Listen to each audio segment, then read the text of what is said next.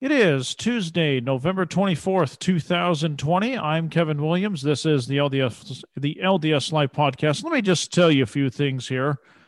I have been having a problem with Zoom disconnecting on me, and then I did a podcast last week, or attempted to, and what happened? Well, I couldn't upload the file. I think it's because somehow the file got corrupted with Zoom or something. So we're going to try this again. So this may disconnect, and if it does, you may not notice it on your end because I'm going to edit this file to death if that happens. But I'm just letting you know in case, and some of you probably been wondering, where's Kevin been? Well, I've been having issues. So anyway, let's get started. Heather Bailey is my guest today. We're going to talk about depression. You wrote a book called, what's your book called? Yes. Undepressed Mom? Yes, it's The Undepressed Heart, Mommy's That's right. Guide Up and Out of Depression. Okay. Before we get into your book, let's talk about your childhood. Now, since we attempted to do the podcast, I'm going to speed this up a little bit. You told me something that I found very intriguing. You were homeschooled. How was that as a kid growing up? Yes, I actually loved it, and it went really well. Basically, I schooled myself. We had 8 kids in our family, so kind of a lot for my mom to handle, but I loved reading. I loved studying. So I just read a ton and learned that way. How did you do homeschooling? Because obviously, um, you and I went to school probably when the online thing was just beginning. I mean, just beginning. Yeah. So how did you do that? Did your mom subscribe to a homeschool co-op and they sent you a whole bunch of packets? How did you No, do that? there wasn't really a lot of people homeschooling back then. There was a store nearby called the Teacher's Closet that my mom would buy like workbooks for like first, second, third, fourth grade, just things for us to work through. But really, there was not a lot of homeschooling resources. I mean, now you can Google it and there's like so many options. It's almost overwhelming as a mom, Oh my gosh. but there's so much out there, which is amazing. I love that. Now, I have a confession to make, and I am sorry that I thought this way, but it's just what I knew homeschoolers in high school, and they were weird. No offense to you, Hmm. and I did not like anybody that was homeschooled at the time, and now I feel bad about that because I've met some homeschoolers since then that are really cool people, and And they were. Oh, oh, go sorry, ahead. keep going. Oh, they were just weird. They were socially awkward. I could tell they were very sheltered. When I was in high school, I was talking about heavy metal, alternative rock, chasing women and nice, sexy ladies. And, they just seemed to be in their own little world. I'm like, what are you talking about? I don't, I feel bad. That was just my experience back in my freshman year. Yeah, and that honestly, my husband kind of had that same idea. He knew one or two people that were homeschooled. He's like, they're kind of, I don't know, just socially awkward. Or, I mean, that was kind of the stigma for a while there is like, oh, they don't ever see anybody or talk to anybody. What about their social life kind of a thing? But then luckily he met me and he's like, oh, you're not odd at all. This is good. And it kind of helped that I had already graduated high school and already had my first college degree by the time I was 18. And so he was like, okay, maybe there is something to this homeschool thing. Yeah, so I have to ask, did people think that you were weird? I'm talking mostly about your neighbors, people in your ward. Did you ever get this ick look, or what's wrong with you, or how did that go over? Well, since I've been homeschooled ever since first grade, it kind of was just what I did. And luckily, we're members of the church, and so I got to know all my friends through primary and young women's, and we get together once or twice a week through the church programs, and then from there, I mean, as a young kid, also it's a lot easier to make friends when you're 8 or 9. You find your best friend like you see them once and they're best friends for life. And so it helped that I was homeschooled from that younger age. So if you kind of just jump into it as like a high schooler, it might, I don't know, it might be more difficult or different, but unless you have that community support, and if you go to church and you get to know everyone in your neighborhood, it made it a lot easier for me that way. And I'm sure it helped that you didn't move around a lot. When I was growing up, we moved around probably about 3 times, and once was to a rental house, but then the other time was we actually moved. Yeah, then I did move to Salt Lake right before my senior year. So you probably had an advantage in the sense you were in the same house your whole life, correct? Or at least throughout, at least your childhood until you were 18 or whatever. Well, until I was 9, we actually moved to like maybe 6 or 7 different houses. But since I was younger, it was a lot easier at that young age to just make best friends with the girl next door. But after that, getting into the teen years, luckily from the age 10 and on, we were in the same house. It would have been more difficult had I been in those teenage years having to completely uproot, make new friends. That would be difficult. Oh, yeah. Especially in my case, my parents were very strict.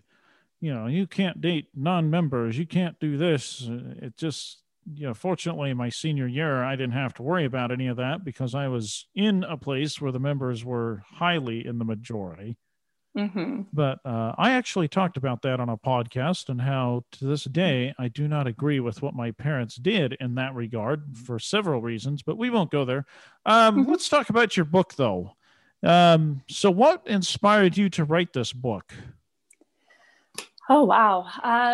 A lot of it is my husband and I love to learn and, apply all these new principles and things we learn. And he actually works with people at his clinics on a weekly basis. And depression is it's a pretty big problem out there in the world. And after working with hundreds and hundreds, thousands of people, he started to notice these patterns of like these 6 different distinct stages in the depression. And he found that, when you're at these lower levels, this is what helps. When you're at the higher levels, it's a totally different thing that helps lift you up. What do you think? I have to interrupt my questions and answers here. What do you think of what President Nelson told us to do over the weekend? Well, on Friday until Thursday. I might even keep doing it longer. What do you think of the idea of starting a gratitude journal on social media? Oh, wow. I love that. Gratitude. Going back to the stages, each stage 1 all the way up to stage 6 has its own unique thing that helps. And to connect yourself back up to that full connection, to feeling fully joyful, that gratitude, sincere gratitude and celebration is what connects you back to God. And it brings joy into your heart. And so if people it's amazing to look on social media right now and see like all these positives and what everyone loves about their life. I'm like, wow, wouldn't it be amazing if it could be like this all the time? If we did continue this sincere gratitude. Yeah, by the way, I think it's helping a lot. I don't want to make any misconceptions. That doesn't mean I'm not concerned about the future of this country or any. I'm deeply concerned about the future of this country. But I agree with you, Heather. I'll tell you what it's done for me. When I did my gratitude journal right away. Actually, I did it the day before President Nelson did it without the hashtag give thanks.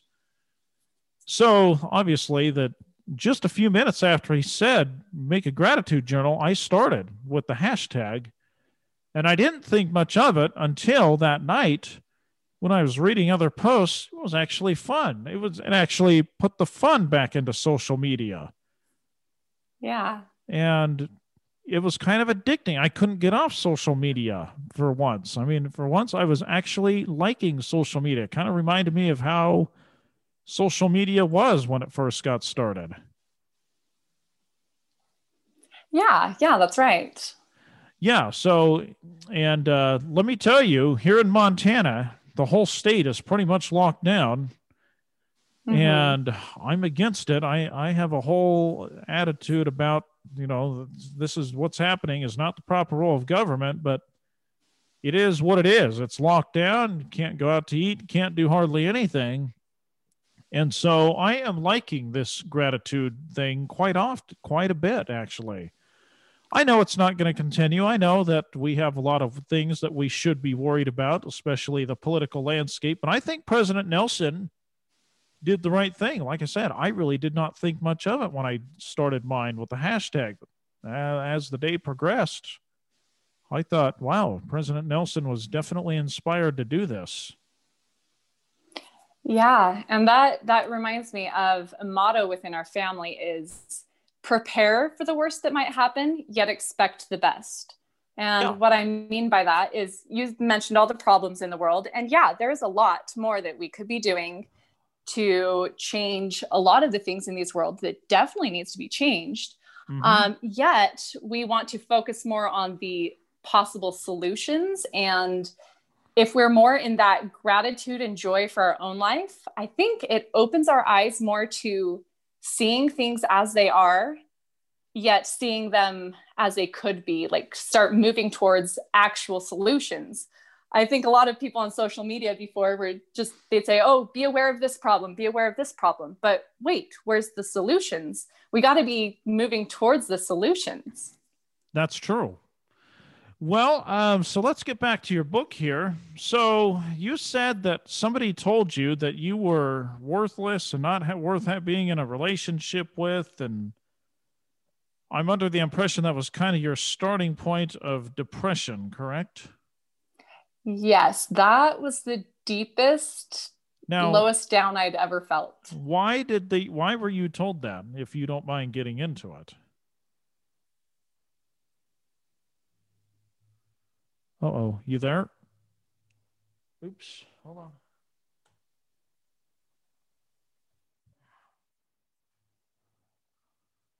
Are you there? Okay, I can hear you again. Okay. Why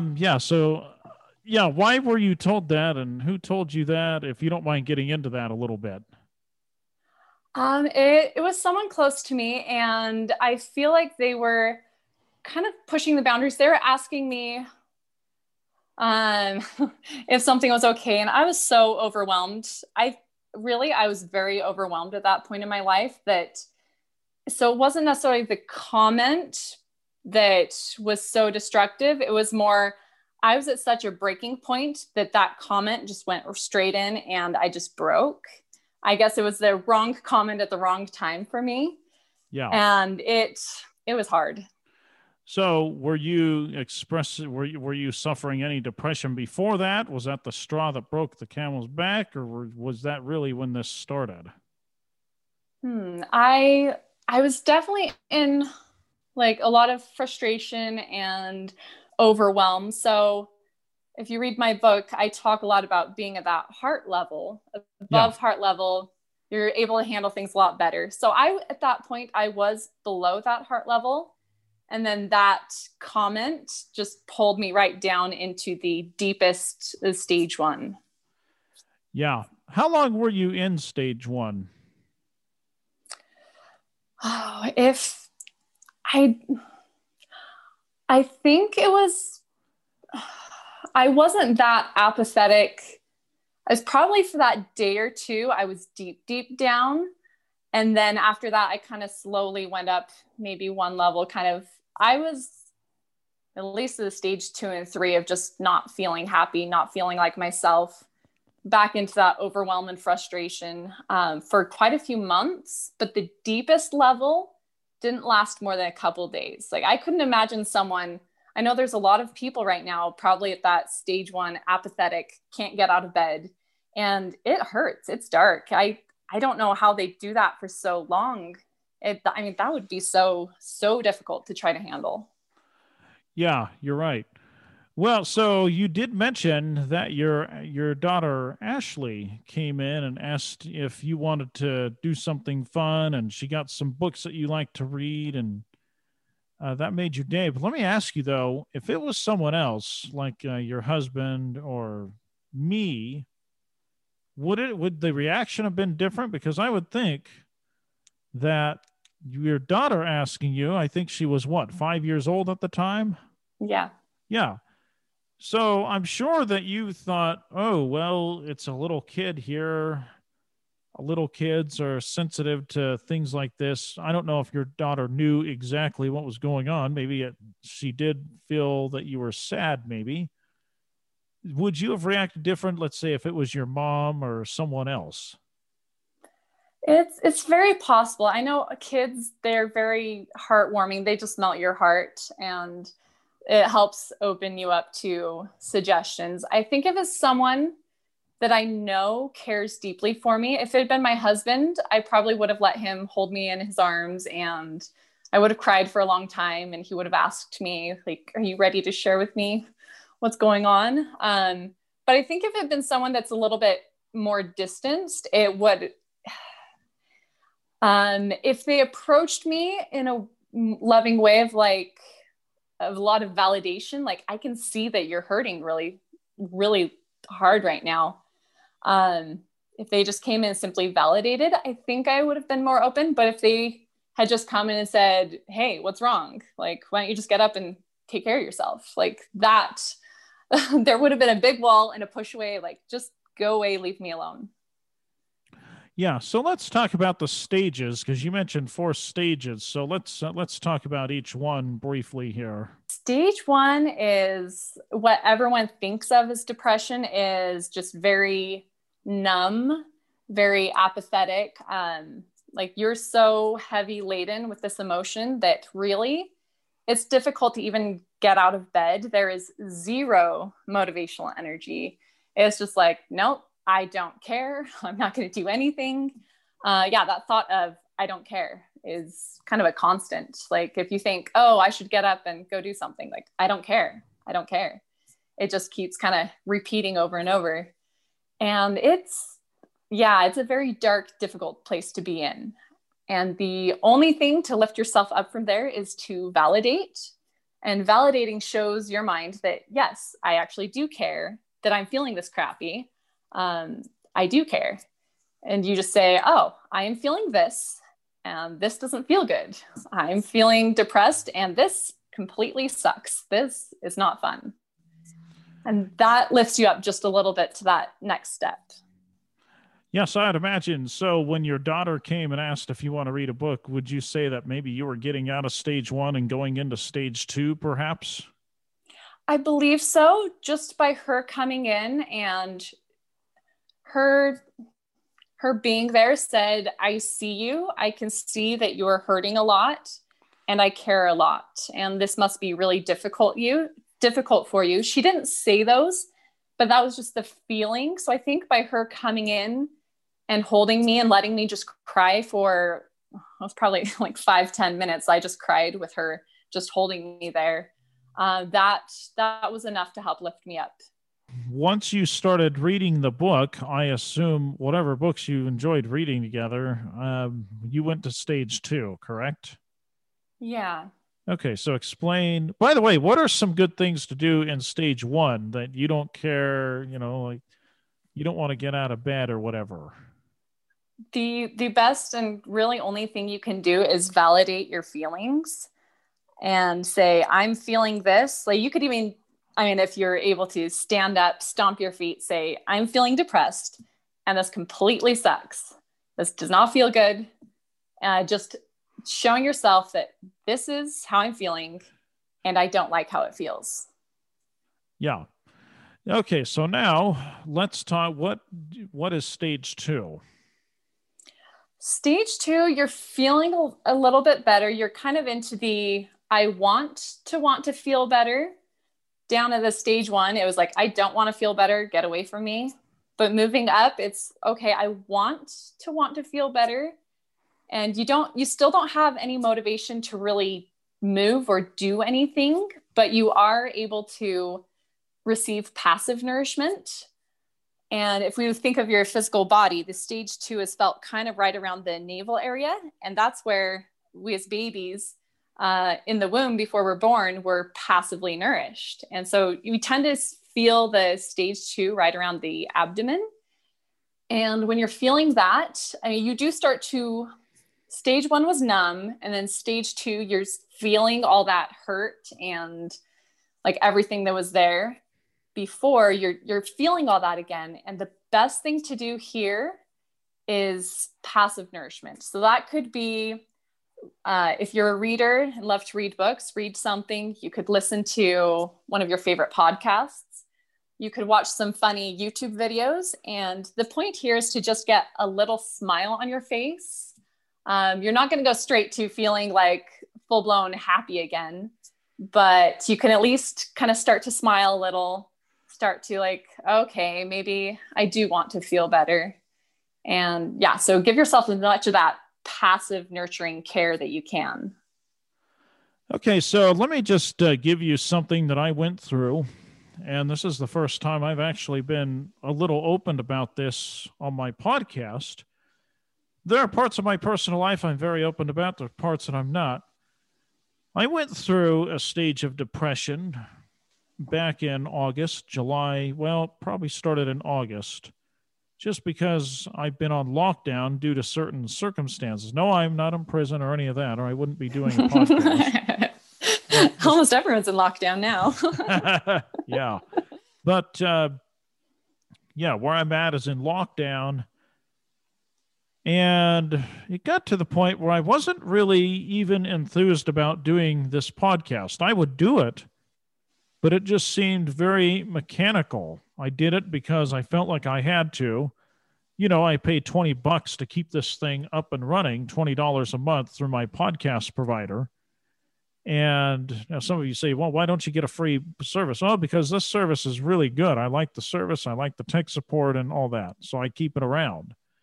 So anyway, it just felt mechanical. Yeah, once I was doing the podcast, I kind of got into it a little bit. And I never was at the point where I could never get out of bed. It wasn't that bad. But I just wasn't motivated to do much of anything.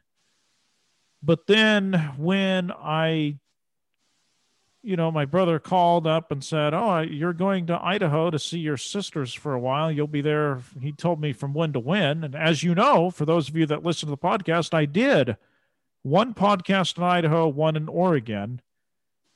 And even before that, I started feeling a little better after I talked to my family about what it was that I didn't like about being in lockdown and things like that. And then my brother mentioned, oh, we're thinking about sending you to Idaho.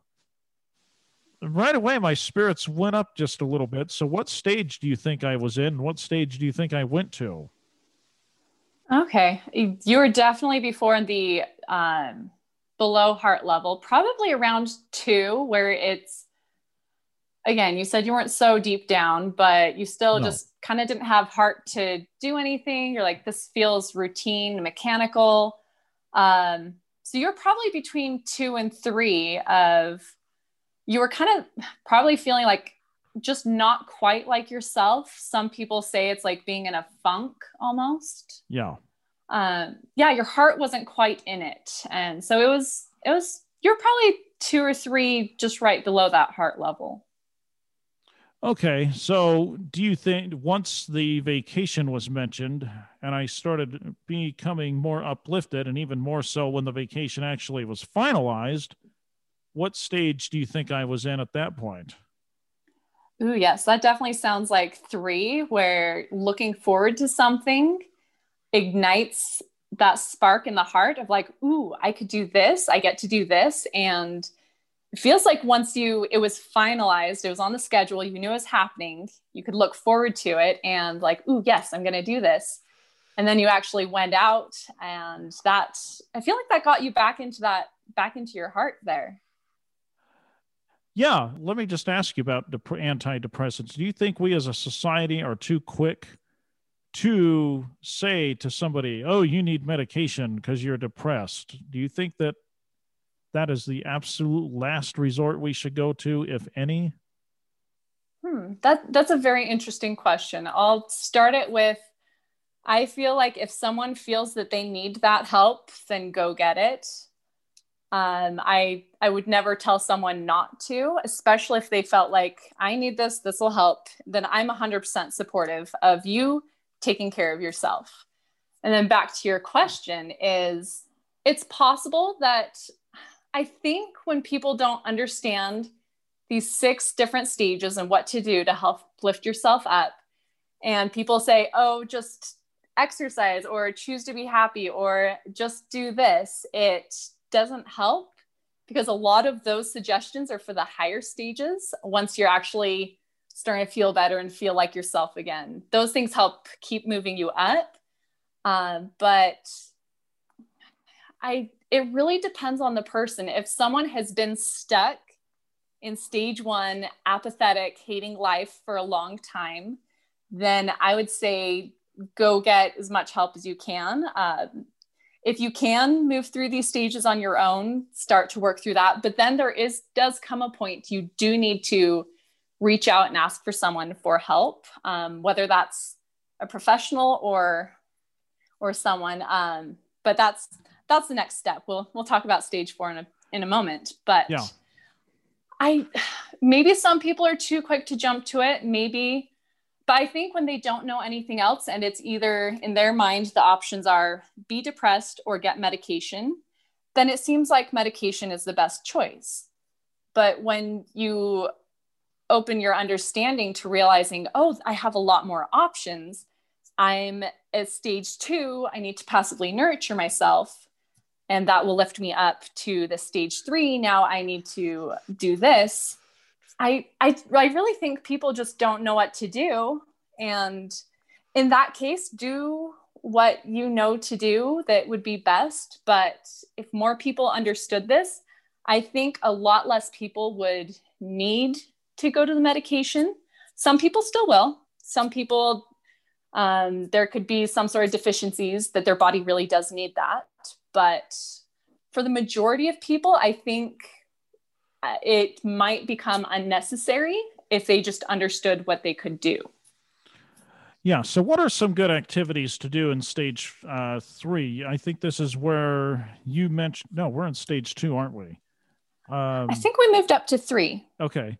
So let's go back to stage 2. So stage 2, you mentioned the best thing you could do is watch a good movie, read a good book. I guess probably you and your daughter, once she said, well, do you want to do something fun? I guess that was probably in the beginning phase of stage 2, because you actually did comply and you said, yeah, let's read a book. And you did.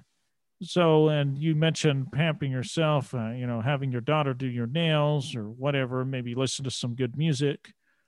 What else are some good activities to do in stage 2? All right. So you're needing that passive nurturing. One of my favorite is taking a warm bath, because that almost it's warmth that's coming into your body. And it feels like, I think warmth is very nurturing. So like a warm, cozy blanket sitting by a fire, something like that. It depends on what kind of speaks to each individual person. But you're not going to want to like go out and go somewhere yet, or maybe you are, but most likely you'll be sitting on your couch with your phone, watching videos or listening to some jokes or reading a joke book. Anything that you can kind of sit in one place and start to smile a little bit. If you love playing board games or something like that, maybe that could be helpful. Okay, so let's talk about stage 3, where we were headed. Explain to us what stage 3 is and what are some good activities in stage 3. Yeah, stage 3 is when you're feeling like, okay, I'm stable. I can handle my life. Things are going all right. I'm doing okay. Like if you ask someone how they're doing, they'll say, I'm okay. Yeah, I'm doing okay. And this is when you want to feel better. You're starting to get that motivation of like, okay, I could get up and do something to help myself feel better. And the best thing to do here is to start to look forward to something of like, ooh, I could, if you're an artist, like, ooh, I could create this new painting. Or my husband loves cooking, so he'll plan a whole menu for the next month and say, ooh, I can cook this. I could do this. I've never made this recipe before. So looking forward to either creating or experiencing something. You could plan a date night out. Even if it's something simple, just having something to look forward to that kind of gets you excited, like, oh, I get to do this. That ignites that spark within your heart. And if you're full of that nurturing and care, then that spark will ignite your heart's fire back on again. Yeah, I was definitely in stage 3 on my vacation. I can tell you that. What are some good things to do in stage 4? All right, up to stage 4. This is when you must reach out and ask someone for help. That could be a licensed therapist or like a doctor, or it could even be as simple as your spouse or best friend, maybe your parent, maybe someone that ministers over your family or a religious leader. But the reason why you want to reach out and ask for help is that reconnects you at that higher level.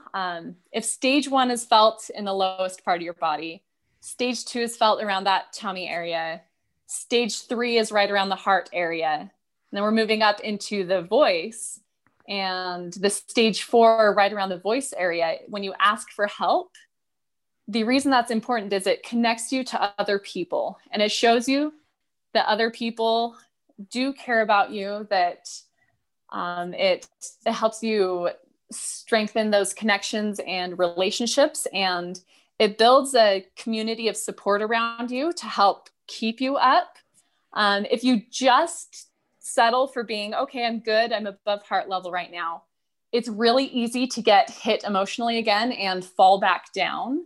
But as you move yourself up and stage 4 reconnect to people around you, it starts to build that community of support and helps you to stay up a lot easier, because you know that there's people you can rely on. Yeah. Okay. Now let's talk about asking for help here. Where do you draw the line between asking for help and knowing that you're self-reliant and you can do something on your own? Okay. I do believe that we were put here on earth with other people for a reason. There's a lot we could be said here. Be self-reliant. This is where you want to be emotionally, spiritually self-reliant, is you're working to lift yourself up through these stages. Yet you also want connections with other people. And so what you don't want to do is go up to someone and say, I'm feeling terrible and it's hurting, like all this complaining and just dumping this emotional garbage on them. You don't want to do that. If you have a lot of that in your mind, you're going to want to write it down, shred it up, throw it away, just get it out of your mind. But there does come a point where, like, okay, I got rid of the charge, but this feeling, this disconnect from other people still here. So you want to, when you go to someone, like if it's a spouse or a friend, always ask permission first. Say, hey, I've been feeling kind of off lately. Is there any way, are you in a place that you could help me right now? If they say yes, then you can proceed and say, okay, I need help with this. I felt this. And what do you think I can do about it? But if they say no, like if your spouse is overly emotionally charged as well, like there was a disagreement or they're just in a really bad place right now too, don't go talk to someone that's feeling low themselves. And they'll probably say, no, I'm not in a place that I could help you. Sorry. So just go find someone that is above heart level and ask them permission if they could help you. Or if it's a professional, then obviously you go through setting an appointment and then of course you have permission because you have an appointment with them. Yes, absolutely. Now let's just go ahead, stage 5 and 6 really quick, and then we'll get into some other issues. How's that? Sounds great. Okay, so walk us through stage 5. All right, stage 5, if we're going on the physical, that's kind of right around the eye area. And this is your vision. And you want to start seeing a lot more of the good in the world. The best way to do that, to reconnect, is to go out in nature. I mean, even if you're in New York City, you can still look at the sky. There's still some plants there. There's Central Park. I went there for my birthday this year. I'm like, oh, wow, there really is. It's a lot of buildings here, Oh, at yeah. least in the main part there. But anywhere you are, you can go out in nature, even barefoot, go walk on the grass in your front yard. And nature is very calming. It helps slow Yes, you it is. down, helps quiet your mind. And it brings a lot more of that peace when you reconnect with the nature. Yeah, let me ask you this about nature, because when I was younger, especially, I really started noticing it. Well, this happened to me in high school, but I really didn't start adding everything up until I was probably in my early 20s. When the weather would change from winter to spring, my spirits were literally uplifted overnight. But then in October, when the weather would change from warm to cold, I would usually feel depression for about 4 days. I wasn't in stage 1 or 2, I don't think, because I still went out and did things with people. I still had to go to school and had to continue to function in life. But I just felt this emptiness, like I was empty inside, and it would last 4 to 5 days. And then I would get back to normal. But it never happened when the winter would turn to spring. And it never happened when I lived in Louisiana or Arkansas. And I think it's because the change was so gradual that by the time it got that cold, I was already used to it, and it was such a gradual change. What would you say to something like that? Speaking of going out in nature or something, because I'm sure I'm not the only one who has this issue. Oh, yeah. I know I've heard of a lot of people feeling with the weather change, I wonder if to some people, it feels like now I have nothing to look forward to. Could be. Maybe in school, like, oh, summer is amazing. I love this. And then that weather change signals like, oh, it's school time. And I mean, a lot of people, high school, are unhappy in school. Some aren't. Yeah. Some love it. But I haven't heard a lot of high schoolers getting up and be like, oh my gosh, I'm so excited for the day. And so maybe they're like, oh, I don't have anything to look forward to anymore. Yeah, that could be. I wonder too if a lot of it in Louisiana, I never felt depressed in Louisiana in spite of the weather change, other than the fact that the weather change was so gradual. As I was doing so much in Louisiana, I had freedom that I'd never had before as a blind person. Because I was in training on how to cross busy streets and everything. So I was going a whole bunch of places just on my own. And I wonder if that had something to do with me not being depressed in Louisiana in spite of the weather. Yeah, that's very possible, since it seems like you were progressing, you were excited about that progress. Like, ooh, now I have this freedom. Now I can do this. And it seems like you were staying up in your heart, because like, ooh, I can do all this now. It seems like you were excited and starting to love your life a lot more at that point. Oh yeah, because not only was I doing things, I was far away from home. I felt like, in a way, I felt like I was living my dream. Not all of it, but certainly part of it. And it was interesting, and we'll get into this too. I went back this was back in 2004, for those of you that want a timeline. So I went back to Salt Lake over Christmas to see my dad, and then we went up to Idaho to see some other family.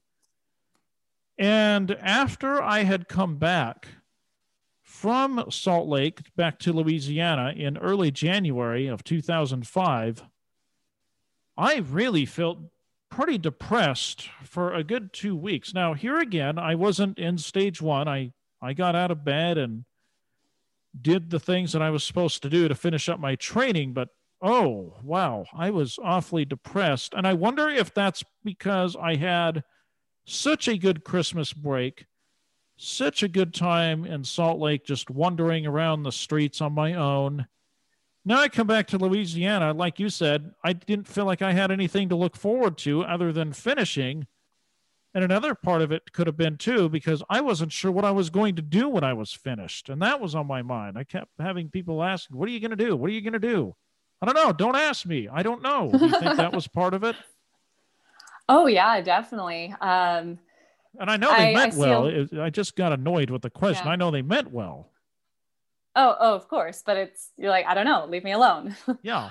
I see a lot of people, they have either like a life dream or a big goal, and they reach it and then they feel this massive depression because like, oh, I just completed my life's mission. Now what do I have to do? And so if you only have that one goal, it reminds me of the movie Tangled, where she says like, but what if I get my dream? Then he says, then you create a new one. And it's best to have that next step in your mind before you complete that first goal. Otherwise, that depression can set in of like, oh, well, the best is gone. Now I have nothing to look forward to. Yeah. And I was just debating, okay, do I want to go to college in Louisiana? Do I want to go back home? I knew I was going to go to college. I just didn't know where. And I still didn't know what I was going to major in. I was wavering back and forth between psychology and communications. And it was just, I went to Washington, D.C. to do some lobbying for the blind community. And I'll confess, one of the reasons I went to D.C. was to run away from this problem. And I suppose that that's probably normal. Mm-hmm. Yeah. And then once I figured out where I was going and what I was doing, it was fine. But especially the first 2 weeks, it was like a big drop down from stage 6 to probably stage 2. Speaking of stage 6, let's talk about stage 6, and then we'll get into some other things. Oh, yes. This is where you've connected to yourself. You've connected to other people. You've connected to nature and the goodness of the world around you. And this is where you're just one step away from completely obliterating the depression to feeling like just this joy, this immense joy. And I love that you talked about President Nelson and the gratitude journal this week. And hopefully a lot of people continue that up after this week, because at this last stage, what you want to do to have that last and final connection, connecting up to God, and if you believe more in like the divine or universe, whatever it is, that source of light and love. And to me, that's God, Heavenly Father. And the thing that you do to connect is celebration and gratitude, especially this week of giving thanks. Gratitude is the sincerest form. So the sincerest form of gratitude is that celebration. So this week we all celebrate, or a lot of us are celebrating with, even if it's just the family within our household or one friend. For most people, this is a week of celebration, and giving that thanks is that gratitude, is that sincere form of gratitude is what connects you back to God. And then you are joyful, you are peaceful, you are loving. And I mean, those people that are fully connected at that high level, they're doing amazing things in this world. Look at our prophet and how much joy and inspiration he is lifting people to become joyous and loving. And I love watching him and listening to how much joy he infuses into his messages to us. I absolutely love that. Yeah. And I think, like I said, it's definitely uplifted my spirits. I know things aren't perfect, and I know eventually reality is going to kick in here again. But I think President Nelson's idea is to heal the world. And my gosh, we need healing, don't we? After what we've been through this year. I think we can all agree on that. Yes, definitely. Now, in your book, you mentioned going to a boot camp of some sort.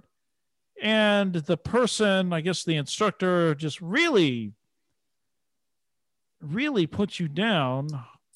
And I'm sure I know it was a setup because of what I've read in your book, but he basically said, you're worthless. You don't have any love or whatever. and you ended up loving him back. Do you think that was because you knew what you were getting into and you knew that they were going to do this to you? Much like when you go into the military, you know that people are going to be hard on you and tough on you. Much like when I went to Louisiana, I knew it was going to be like a boot camp for blind people. And yes, the instructors were hard on me at times, but I knew that before going in. And I just put up with it and just got better over time. Do you think that's why you felt love for this person? Because you knew what you were getting into? I did know, I didn't quite know how intense it would be. They did give us instructions that the best way to get through this next exercise is to be in your heart. And I thought, like, okay, the best way for me to be in my heart is to forgive and send love back.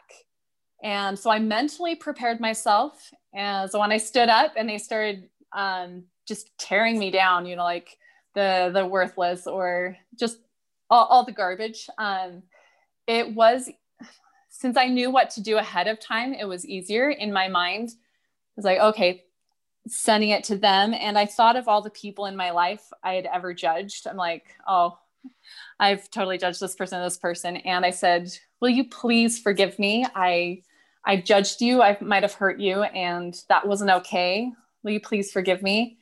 And I imagined myself sending that love back. And that definitely helped me. I did look around the room though, and a lot of people had a really difficult time with that exercise because in their mind, their thoughts were already tearing them down. And so when the people were verbalizing those words back at them of, you know, you're worthless or you're stupid or all these things, that we think in our heads, you know, it's like having a bully in your head just tearing you down. I think they started to believe it, and it was really difficult for them. Like a few people actually fainted because it was difficult. But since I knew, like, okay, the best way to stay in my heart is to forgive, I was able to remain in that heart space and not take anything that was said personally. I know it's harder when it's someone close to you that says those criticisms and you start to believe it. You take it personally because you think that this person only speaks truth. Therefore, what they say is true. Therefore, I am a terrible person. I think it's easier to take it personally when you're not expecting it or if it's someone close to you. But if you remember that it's kind of like holding up a mirror. If someone's saying those negative things to you, really, those are just the thoughts that are in their own head that they see in themselves, and they're verbalizing their own thoughts in their heads. You really don't have to take anything personally from anybody because they're really just repeating what they hear in their head, and it really has nothing to do with you. Yeah. Well, let's talk about a fun activity you and your husband did, a cruise. You went on a cruise to Mexico. And I'm under the impression it was basically to rekindle your romance and save your marriage. Am I correct? That's the impression I was under when I read your book. Yeah. Okay. So let's just say, you know, we all know people like this who don't have a very good marriage, but yet maybe the husband or the wife is with somebody because, I'm not saying your husband did this for that reason, but obviously your husband was sincere, according to the book and our conversations we've had on and off the podcast. But let's just say we know someone and they're constantly going places, and yet you know something a little bit. Oh, are you still there? Oh, sorry. I cut out, but I can hear you again. What's that? I can hear you now. You're starting to talk about people that. Yeah, there's people that don't have very good marriages, or there's, you know, sometimes the wife or the husband is getting in trouble with certain things, maybe with the law or the jobs or whatever.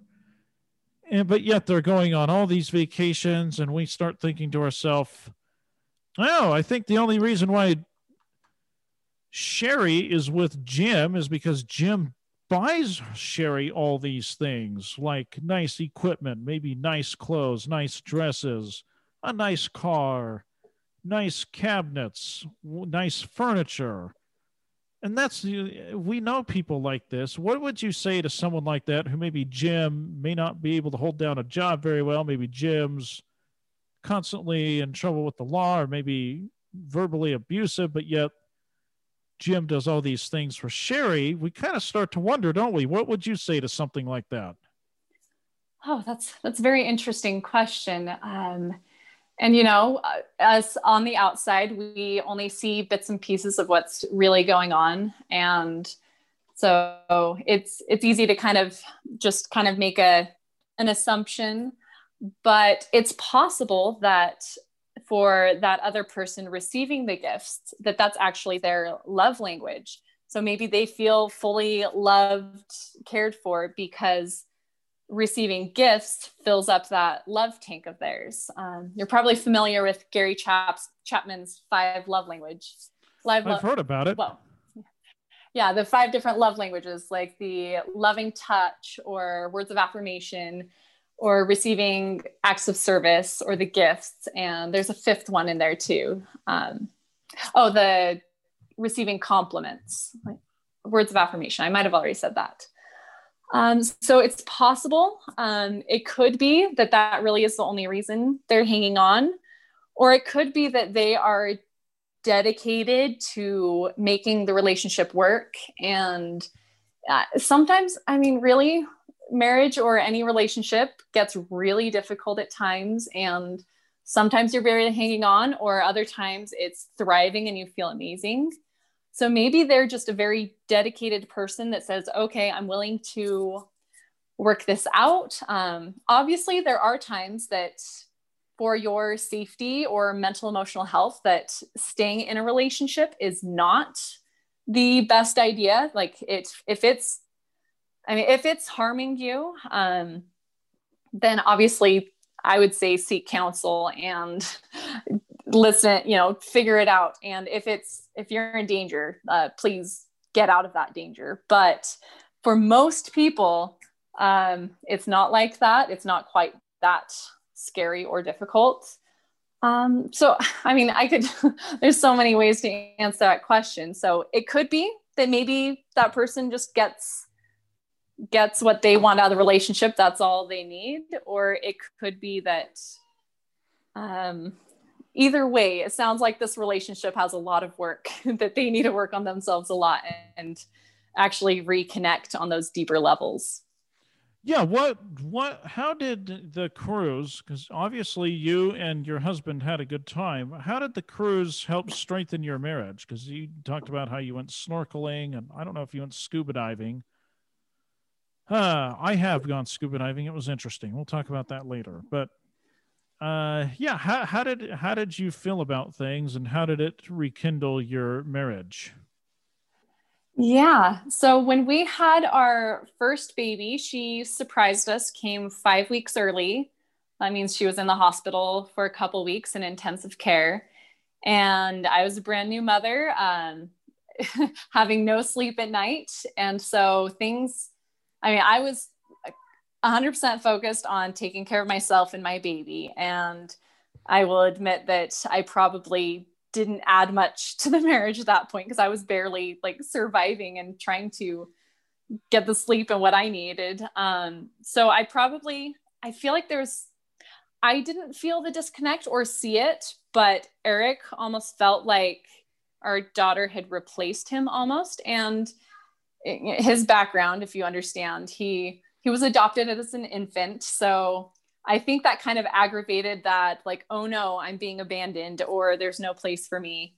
And so he started to dip down into depression and nobody cares about me. I'm not wanted anymore.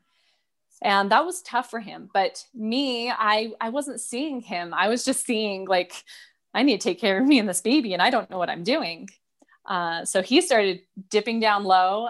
And the one thing that actually started to lift him back up was that looking forward to creating an amazing experience together. And so he thought in his mind, okay, he mapped it all out. It's going to be $5,000, which was a lot for us. We were college students, a brand new baby. making less than like $2,000 a month. So that was like a huge thing to save up for. And he started to work extra shifts at work, and like he'd do Friday night and then go back early Saturday morning, stay till late Saturday night, and then he'd totally crash on Sunday because he was so exhausted. But he worked so hard because something inside him knew that was the piece that would keep him in the relationship. And so just by that, looking forward and working so hard on creating this, that brought him up back to that heart level. And then we went on that cruise, and it was amazing. And we refer back to it so many times. I didn't realize he had been depressed before then, but looking back and seeing how high just that one-on-one time we had together, it was amazing. And from his point of view, it really did save our marriage. Yeah, that's a good. It must have been some cruise, because a lot of cruises I look at usually cost anywhere from $300 to $800. This must have been some cruise that you took. It was a basic cruise. I guess though, if it's $800 for one person, yeah, I guess that's probably about it was for the week, and he added on the parasailing, the scuba diving, the chef's table dinner. So he did like everything he could into it. So he added all this amazingness into it. Wow. Now, I'll admit, somebody like me, knowing your circumstances, would have, you telling me, oh, I'm going to go on this cruise, I would have thought, I might have even said, you're being a little too idealistic here. Look at your money situation. Maybe you should do this once you get a high-paying job. What would you have said to me at that point? Because I am a realist by nature. Oh, yes. And when Eric told family members, that was exactly what they said. Like, you are foolish for even trying that. Like, why don't you save that money? Heather would be totally happy just going to the movies and having cake for her birthday.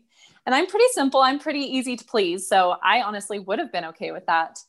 But within his heart, he knew, no, I must do this. Because one, he had something to look forward to and create. And he loves the ultimate ideal, like the best experience ever.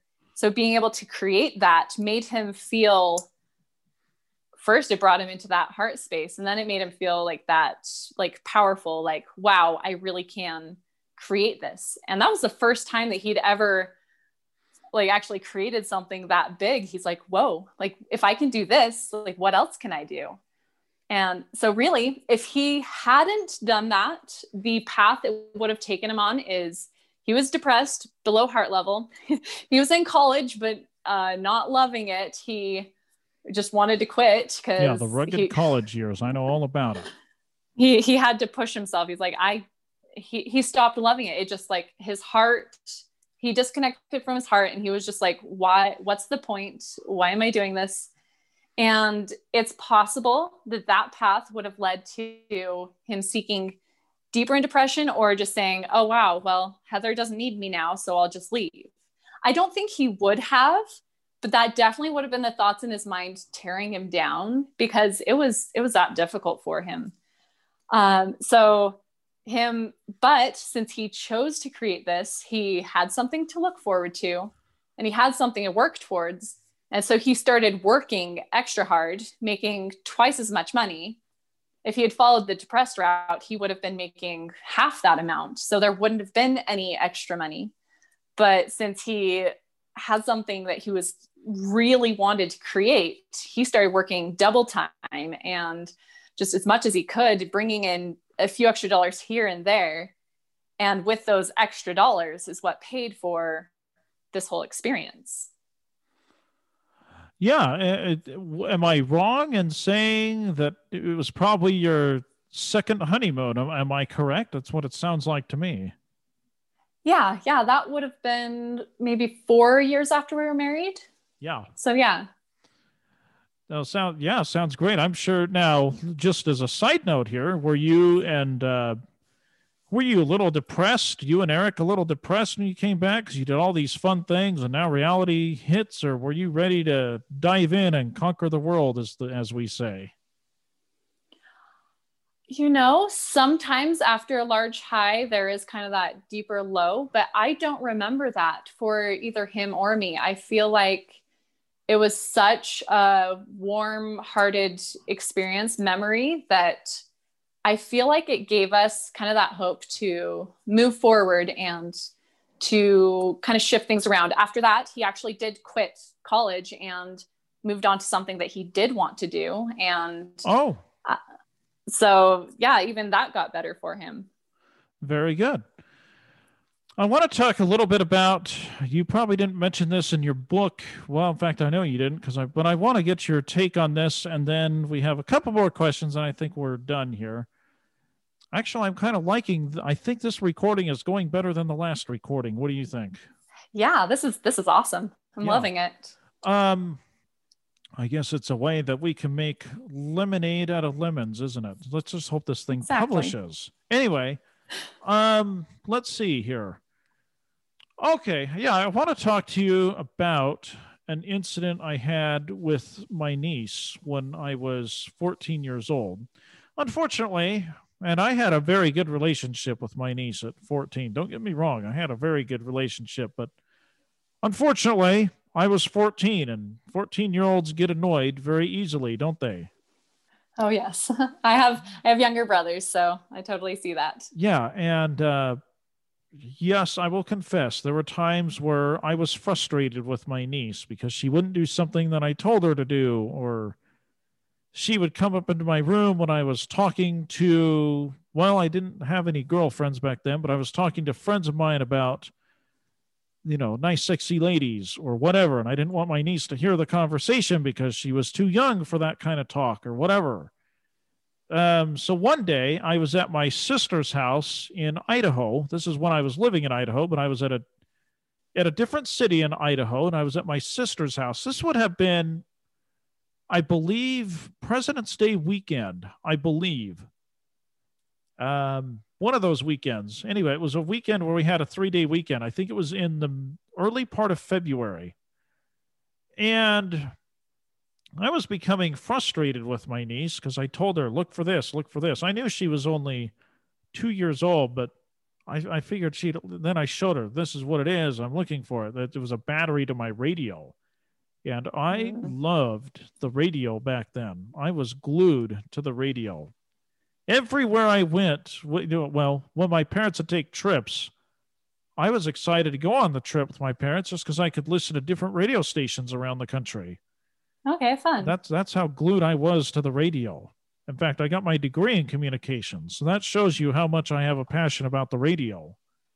Anyway, after that incident, my niece was still frustrating me for some reason, and my first instinct was to keep yelling at her, keep raising my voice with her, and I thought, I'm going to try something different. There was a radio station in Idaho near my sister, in Payette, Idaho, near where my sister was living.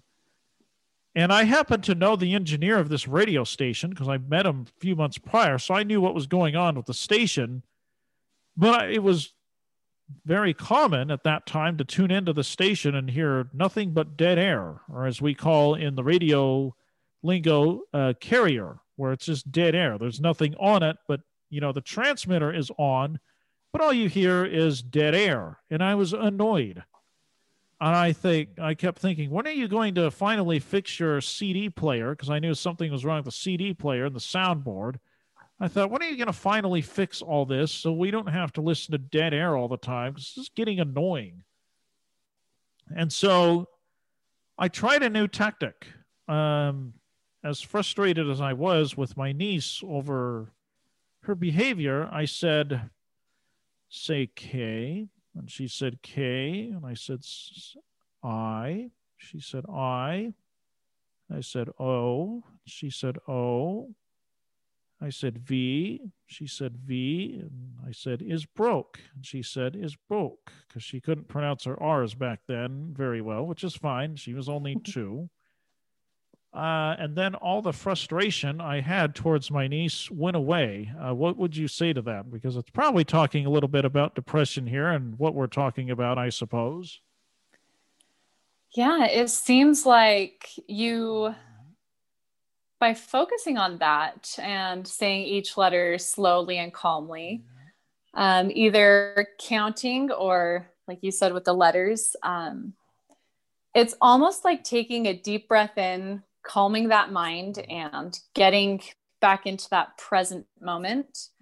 When we get too stuck in the past or future worries, that takes us out of feeling that connection, that connection with ourselves. And so by slowing down and speaking to her that way, I feel like you were connecting in that moment, and that reconnected you with your heart. And you were probably, I'm assuming that you were better able to handle that situation after that moment, it sounds like. Yeah, absolutely. Because any frustration I had after I told her to say the letters, the call letters of the station and is broke, went away. I thought it was a very weird concept at the time. Yeah. Because I don't even remember what I was frustrated over. Probably just kids being little kids and not doing what you wanted them to do or whatever. Whatever I was frustrated with just automatically went away. That's amazing. Thank you for sharing that. Yeah. I'm sure you probably did similar tactics with your kids, I suspect. Yeah. One phrase that I use a lot, like when they come to me crying or upset and they're trying to talk and I can't understand them, is I validate and I say, I can see that you're having a hard time right now. When you have a calm voice, I can hear you better. And then they are able to calm down and speak clearly. They say, oh, mommy understands me when I speak more clearly, or more that I validate that you're upset, there's something wrong, I'm listening, if that makes sense. Yeah. Now, I do want to get into one thing that you wrote about in your book about your kids apologizing to each other. Let me just talk about a scenario that I experienced when I was 14. My sister and I were at it quite a bit when I was at 14. And there were several reasons for this. This is my youngest sister. I am the youngest kid, but my youngest sister is 3 years older than me.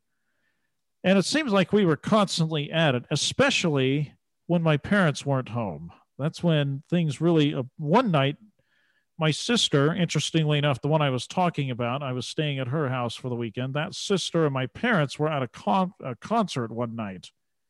And I was on the phone talking to somebody, trying to schedule a home teaching appointment. We got into a pretty good conversation because she was a parole officer, so I wanted to know about her experiences dealing with criminals and things like that. And my niece was, like I said, she was 2 years old. This is a few months before the radio station incident that I was telling you about. And she got into some perfume and started playing with it. And I didn't realize what was going on because I was on the phone. And I hung up and realized what just happened. And my sister came and just tore right into me. And I tore right into her back. And that was because of other things that were going on. And, you know, like most parents, any good parent would sit you and your sibling down that you were having a problem with and talk things over. And my mom said, I want you to apologize to your sister, but I want you to mean it. Well, I was still angry, and I'll confess at the time I did not mean it. Yes, my behavior changed, of course, because it had to, but my mind didn't change. It took me a while to change my mind, but at the same time, this behavior had to stop. And because in your book, you talked about apologizing, and you say, well, I know you're not ready to apologize when you're ready, but at some point, if a few days have gone by and you haven't apologized as a kid, what do you do as a parent then? And how would you have handled the situation between my sister and I if you were my mom? Well, being completely honest, I only have experience with younger children. So what we do works with them. And as I get into our kids being older, I will probably have to learn more things. But I understand what you're saying, because growing up, the one thing that was like, okay, tell them sorry, I'm sorry, but they Yeah. didn't really mean it. And so it wasn't really helpful. By the way, saying, for the record, I'm my sorry. sister and I get along very good now, just for the record. Anyway, carry on. That's great. And so it's cool that parents have had for so long to say, okay, we can discipline, we can kind of force them almost to say sorry, or there might be like okay, now hug each other. And you're both like, no, I can't stand them right now.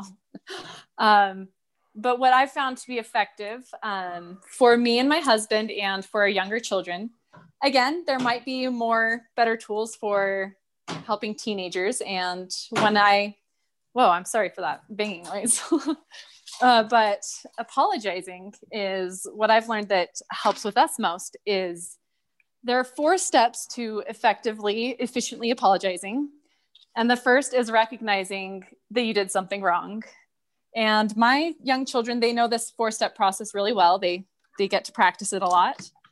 And basically you say, just now I did whatever I did. Like, just now I hurt you. That wasn't okay. I apologize. Will you please forgive me? And then the other child has the chance to either say, I'm not ready yet, or yes, I forgive you. And most of the time, especially for young children, they're very quick to forgive, and they say yes, and then they give each other a hug and they're happy again. Yes, I think younger children are much more quicker to forgive than teenagers and adults. Just a side note. Carry on. And so maybe for a teenager, you could give them that space. But if you have rules set in place that when you do something, this is a consequence, then most likely that person would be experiencing that consequence until they changed their heart and they did sincerely apologize, seek to make it better, and then promise not to do it again. I feel like they would probably sit in that consequence. Some people that's grounding, some people that's loss of different privileges, but whatever system you have set up, I feel at home, I feel like this apologizing, this 4 steps could help enhance whatever you're already doing. That reminds me, my mom actually said, Kevin, you're being punished. So tomorrow, no radio for you. Well, of course, my parents were gone again. So what did I do? I listened to the radio, and I was afraid my sister would rat me out, but she never did. Okay. But we never got that abrupt with each other again, ever. I mean, it was pretty ugly. Well, anything you want to go over before I go on to any more things you want to talk about relating to this book? Oh, wow. I talk a lot about being above that heart level where you're connected to yourself, loving and happy. The ultimate goal is to have that full connection, that joy. If you're so deep down that doesn't seem possible, then really just focus on that next step, that next stage right in front of you. But once you get up above heart level and you're like, okay, I'm good, life's going great, I'm feeling good, I would suggest to make that your next goal, to have that full connection, that joy. And it really is possible to live, at least most of the time, just feeling joyful and happy and loving. And again, if that doesn't seem like a reality, just focus on your next step. But yes, and things knock you down. There's going to be a lot of emotions. So even understanding this, me and my husband, we dropped down into some of the levels of depression, but you don't have to get stuck there. You don't have to feel like it's hopeless. You can move yourself back up. And the great thing is, once you know these patterns, is those times when you're very low down, they don't have to last very long. They can last minutes or hours. And if really deep, then maybe a couple of days, but it doesn't have to go on for months and years. You really can lift yourself up and start to love your life. I'll tell you what, in 2007, I experienced depression. This was after the summer of 2007, because here again, my roller coaster was pretty high. I guess I can call it a roller coaster.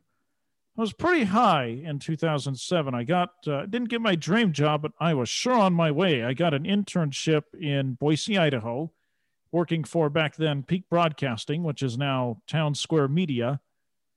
And it wasn't my dream job at the station, but my gosh, it was a good step in the right direction. I was on the air twice at one of our stations. I interviewed somebody briefly, but I got to ask a question. I was doing a whole bunch of research, and then I went to Buffalo, New York, right before school started. And I was dealing with a lot of things in Buffalo, and I came back and was just awfully depressed. You know what it took to get out of that situation, oddly enough? Somebody on the radio I was listening to telling us, the radio audience, that he's been depressed a good chunk of that year. And then I just said a prayer and just told the Lord to help me get out of this, and it worked. Wow. Would you say that that's unusual? Well, that's magnificent. I wonder if it's because you saw that, oh, I'm not alone in this. Like, it's I think that's okay exactly for me what to it was. feel this way. I think that's exactly what it was. Yeah. Okay. So I think that must have lifted you just enough to pray for that help. And miraculously, that helped lift you up. That's amazing. Yeah, when he said that, I was shocked because I knew this guy in person and we had conversations. He even put me on the air as a guest. The last thing I would have thought is that he was going through depression. So to hear him say that, number one, shocked me, but I think, like you said, it made me realize he was human. I was surprised at how open he was about his depression on the air. Yeah. Now, I don't think he was on antidepressants. I haven't asked him, but just knowing him, I don't think so. But I think you're right. I think a lot of it just had to do with knowing someone was experiencing something similar uplifted me enough. I think you're right. That's great. I'm so glad that he was so open. The thing with depression is it's very shameful. So it kind of pushes you into hiding your feelings. Someone deep down will say, oh, I'm fine, when really they're not. If you hear that I'm fine, usually that means I'm really deep down. I'm desperate for help, but I can't tell you. So that's kind of difficult. But I think if we can, speaking truth will help to dissipate a lot of that, which is exactly why you want to validate and say, I am feeling this, and this is terrible, and I don't like it. That helps speak truth and get you at least a little bit less in that hiding, shameful space, which is exactly why I speak so much about this. Is if we can lessen the amount of shame that we add to people feeling this way, if we can just see them as they are and help lift them up, then I think a lot of people would be so much happier. And I love that you gave this example, because most people would look at me, they see a happy, joyful, loving mother, loving my marriage, loving my life. And I really do most of the time, but sometimes things get me down, things hurt me, words are hurtful, and I take things personally too many times. And so there's a percentage of my time that I am down below heart level, feeling terrible about things. And my husband too. He's very open about, like, especially between him and I, will say, hey, I am in stage 1. I'm feeling like garbage right now. And Eric will tell me, like, okay, validate and help lift yourself up there. And so we're very open with each other in this. And obviously I wrote a whole book, so I'm open to the world. And I feel if we can, say it. Oh, now your book comes out in January, correct? Yes. So where can people contact you if they want the book? Because obviously it's not on Amazon yet. And hopefully, if I can get this published, it will, if I can get this published, it's not going to be available yet until January. Hopefully, this will be published before January. Yes. So if you want to get an advanced copy from me and just send me a little review of how it was helpful, I'm more than happy to. 3 ways you can find me. Facebook, I'm Heather Bailey, married to Eric Bailey. Instagram might be easier. That's your Facebook name, Heather Bailey, married to Eric Bailey? No, but if you find... B-A-I-L-Y. B-A-I... What? L-E-Y. B-A-I-L-E-Y. Eric's a lot easier to find, Eric Bailey. He's usually at the top of the list, and then you can just find me through there. Instagram's easier. My handle is @everbebetter. Okay. Or if you want to just go straight to my email, that works great too. It's radiantliving@live.com. Okay, very good. Now, couple more questions. You are a member of the Church of Jesus Christ of Latter-day Saints. What is your favorite part about being LDS? Ooh, I love so many things. I love that. Really, I love our prophet's message of joy and hope, and just knowing that what we do now will help us. Just having that eternal perspective of all of these challenges, all of these difficulties, they're not for naught. They are here to help us learn and grow, and become better. And I know that every ounce of energy and love and everything I put into my marriage and my family, that's strengthening that bond. And I get to be with them forever.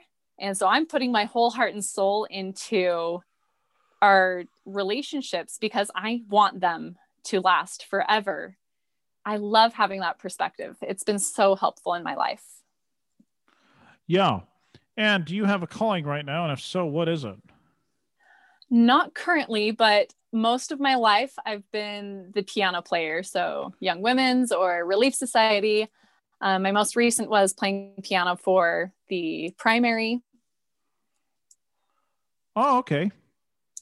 What is your all-time favorite song to play on the piano? My favorites are anything Chopin. He has amazing, I love listening to his things, and they're ridiculously difficult to learn. But when I can play them, wow, it's amazing. Okay, very good. Well, anything else that you want to talk about before we end this podcast? By the way, if you don't mind, stay with me here when I end the podcast. I want to talk to you about something, but anything else you want to talk about? I really just want people to know that there is hope for them, that no matter how deep down they are or how much they're hurting, that healing can happen, and that if they focus on that next step and moving up, that there is hope for them. And they can feel connected and loved and loving and even happy. And then after that, they can move up more and feel joyful and love their life. But no matter how low you are, there's always hope. There are always people that care about you, and you can do this. Yeah, absolutely. With that note, we'll go ahead and end the podcast. I apologize. I have not gotten a podcast up in a while because I've been having technical difficulties. I think it's where I'm at. If this happens again, I will start making noise. But in the meantime, I will talk to you later, folks.